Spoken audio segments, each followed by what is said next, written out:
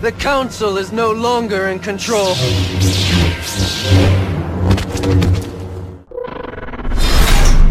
would be honored if you would join us. One of the most dramatic scenes in all of Star Wars, and one of the most dark, when Palpatine orders Anakin to storm the temple and kill all of the Jedi, to do what must be done. While I've done videos on the reason Anakin killed the younglings, today's video will be the most voted topic from last night's poll on Facebook. How did Anakin kill all the Jedi at the temple during Order 66? The answer is complex, and not as straightforward as one may think. I've managed to break it down into 6 detailed points. First, let's do some math and backtrack. During the Battle of Geonosis in Episode 2, there were roughly 200 to 250 Jedi in the arena fighting the droids. While that number is not official, I did pause the movie and do my best to count how many Jedi there were. Many of them were killed by the droids' robotic blaster fire, and we should note that the Jedi were ready for the attack, fully focused and aware of who was the enemy. During the Purge, however, they were not. This leads us to our first point.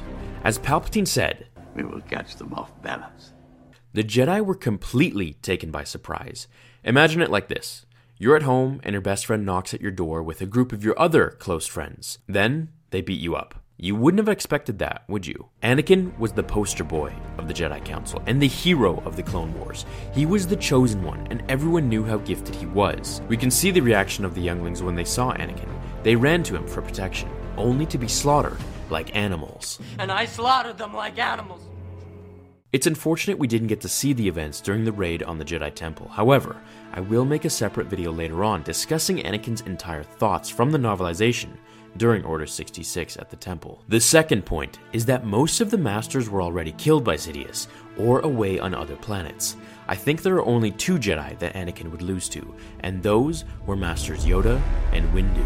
Even Count Dooku, who stood his ground against his former master, Yoda, lost to Anakin as soon as he started using his hatred and tapped into the dark side. That right there is a giveaway to gauge just how talented Anakin was at dueling. With Obi-Wan on Utapau, Yoda on Kashyyyk, and Mace Windu out of the picture, along with his strike force, this left the temple very vulnerable. The third point I'd like to make is something that loses the attention of many when we talk about clones. The clones were genetically engineered fighting machines, and not just replicas of a regular man or mercenary, but the #1 most ruthless Jedi hunter in the galaxy for 2 generations. Jango Fett and then Boba, who was a direct clone of Jango. The clones were gifted genetically, and if that wasn't already enough, they had their entire accelerated life of training protocols and combat experience from Jango's methods personally. Order 66 was planned during their conception and was hinted to Jango by Count Dooku when he pitched the idea of cloning him for an army. On top of all this, these were the 501st Legion of clone troopers. They were top tier, the best of the best, and the most ruthless. These were the clones that gained the reputation of Vader's Fist. They spent years fighting next to the Jedi in the Clone Wars, learning their tactics and techniques, and in the end, using it to their advantage to execute Order 66. The fourth point is the strategy used by the clones only.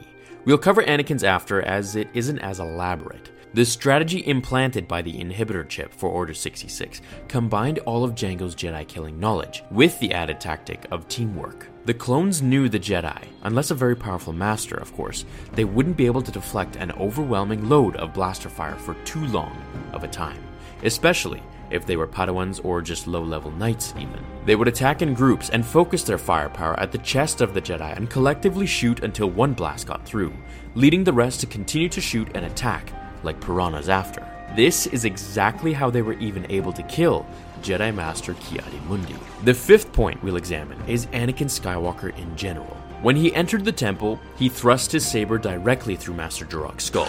He then killed Jocasta Nu, the librarian who was also a master.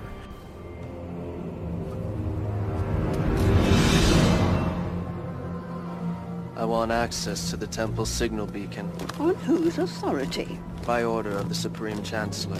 That is not within the Chancellor's power. Only the Jedi Council can authorize access.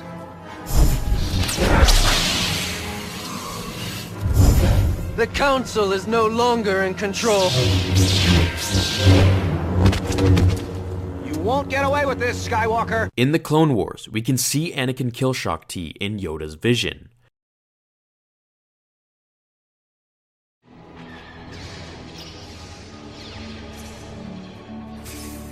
What is it, Skywalker?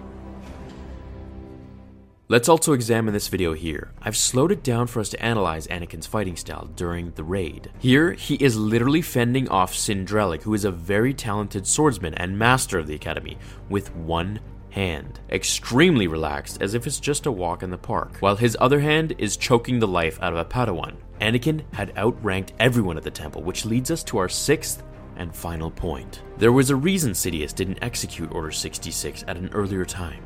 It's because he was waiting for the perfect moment to do it, when the Jedi were spread thin and scattered throughout the galaxy. He knew if they were together, then most likely they would have won. However, if they were taken by surprise, caught off balance, and alone, then his plans would come to fruition. He was the first to fully seek out Darth Bane's rule of two by hiding in the shadows and striking the Jedi when they least expected it. Palpatine was the true leader of this operation. Only now, at the end, do you understand? What did you think of the raid on the Jedi Temple? Do you think things would have been different if Yoda and Obi-Wan were back at the temple? If you enjoyed this video, could we hit 7,000 likes? Thank you so much, everyone. I really appreciate you watching this video and all the support that you throw towards the channel. I hope you all have a great day or night wherever you are watching this in the galaxy, and I'll see you all in tomorrow's episode of Star Wars Theory. Until then, remember, the Force will be with you always. Now, fulfill